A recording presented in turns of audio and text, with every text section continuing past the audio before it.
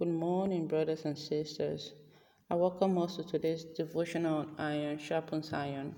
Trust our night was restful. Today we're going to start a new chapter from the book of Ecclesiastes, chapter 1 and chapter 2. This is going to be the last book from the Bible for our morning devotional. And we will be reading it from the New King James Version. I read. The words of the preacher, the son of David, king in Jerusalem. Vanity of vanities, says the preacher. Vanity of vanities, all is vanity. What profit has a man from all his labor, in which he toils under the sun? One generation passes away and another generation comes, but the earth abides forever. The sun also rises and the sun goes down, and hastens to the place where it arose. The wind goes towards the south and turns around to the north. The wind whirls about continually and comes again on its circuit. All the rivers run into the sea, yet the sea is not full.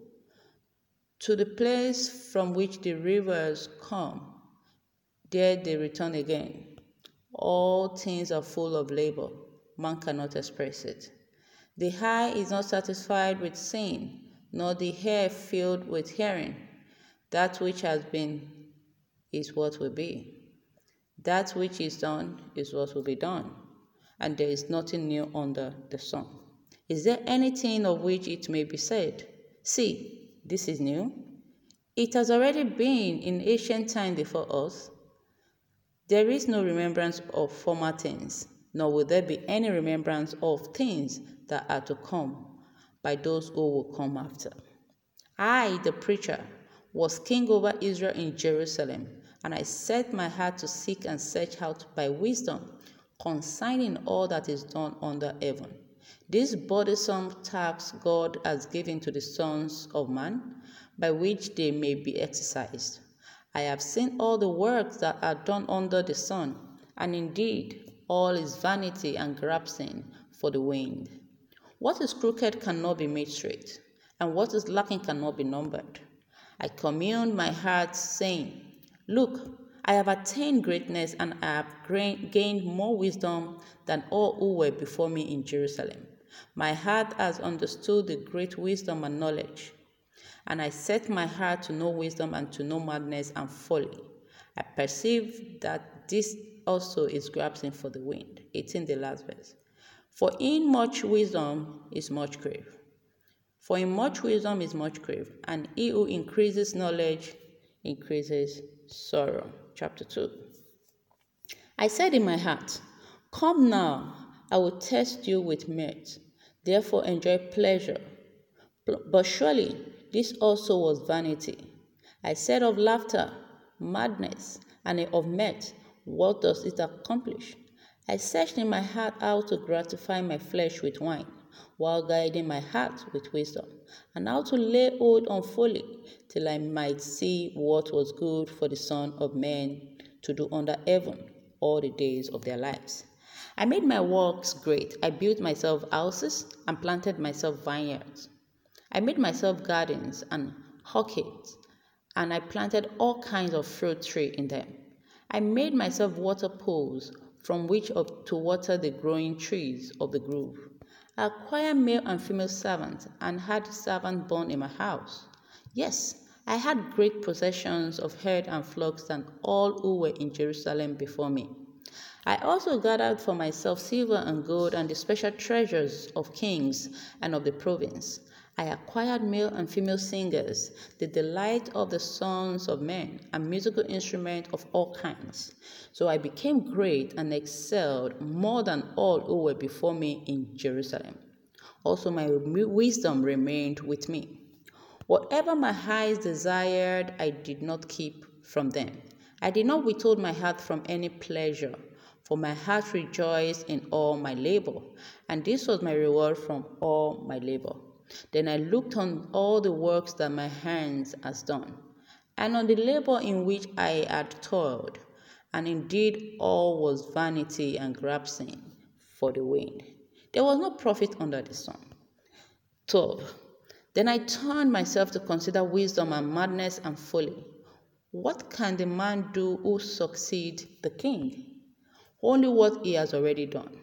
Then I saw that wisdom excelled folly, as light excelled darkness. The wise man's eyes are in his hand, are in his head, but the fool walks in darkness. Yet I myself perceive that the same event happens to them all. So I said in my heart, as it happens to the fool, it also happens to me. And why was I more than wise? And why was I then more wise? Then I said in my heart, this also is vanity.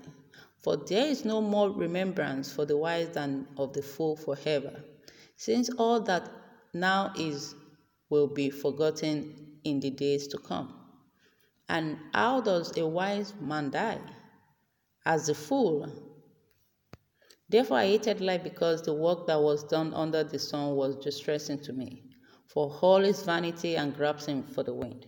Then I hated all my labor in which I had toiled under the sun, because I must leave it to the man who will come after me, and who knows whether he will be wise or a fool. Yet he will rule over all my labor in which I toiled, and in which I have shown myself wise under the sun. This also is vanity. Therefore I turned my heart and despaired of all the labor in which I have toiled under the sun. For there is a man whose labor is with wisdom, knowledge, and skill, yet he must leave his heritage to a man who has not labored for it. This also is vanity and a great evil. For what has man for all his labor? For the striving of his heart with which he has toiled under the sun. For all his days are sorrowful and his work burdensome. Even in the night his heart takes no rest. This also is vanity. Nothing is better for a man than he should eat and drink, and that his soul should enjoy good in his labor. This also I saw was from the hand of God. For who can eat, or who can have enjoyment more than I? 26, the last verse. For God gives wisdom and knowledge and joy to a man who is good in his sight. But to the sinner he gives the work of gathering and collecting, that he may give to him who is good before God. This also is vanity and grasping for the wind. May the Lord bless the reading of his word to us today, in Jesus' name. Amen. In this book of Ecclesiastes, we will be looking into, the end time, and how the goal is to help us understand how to live our life, the essence of this life we have. And we can see from the chapter 1 and 2, it's been talking about this life we have is full of vanity.